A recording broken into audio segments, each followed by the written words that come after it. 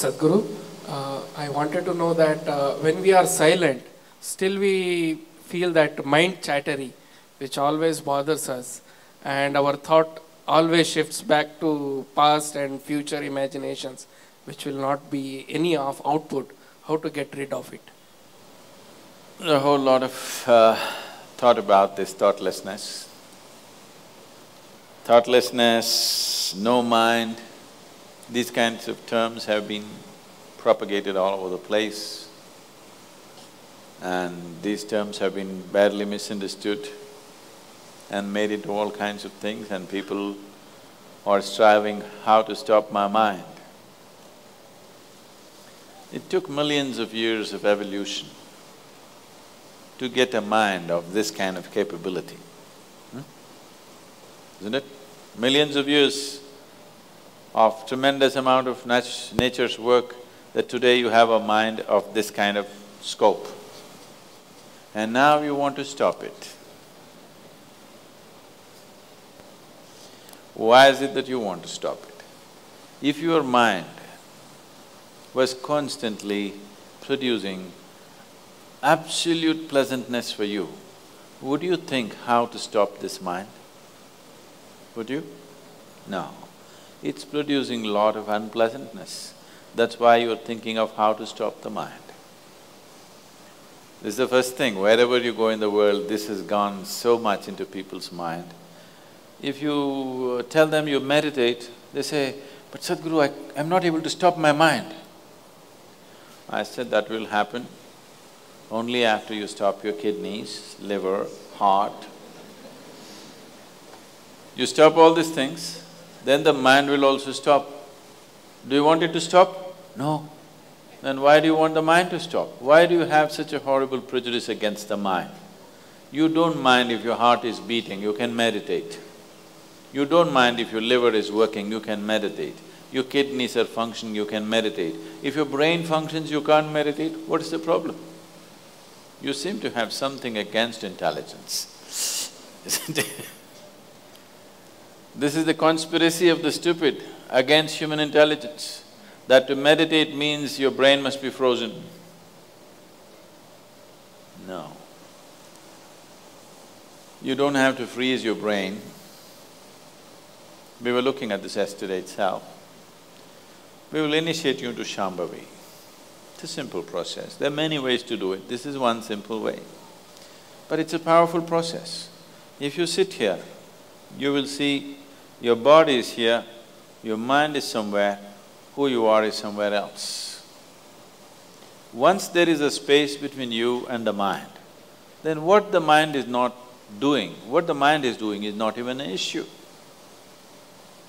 It is like you're stuck in the traffic jam. You're struggling through the traffic. That's one experience. Suppose you're either standing on Chamundi Hill or you're floating in a hot air balloon and look down at all the traffic. Very peacefully, traffic. Why? There's a distance, isn't it? When you're in it, traffic is a different experience. From really high up there, sitting in a hot air balloon, you look down, you can't even hear the sounds. Looks wonderful, traffic, isn't it?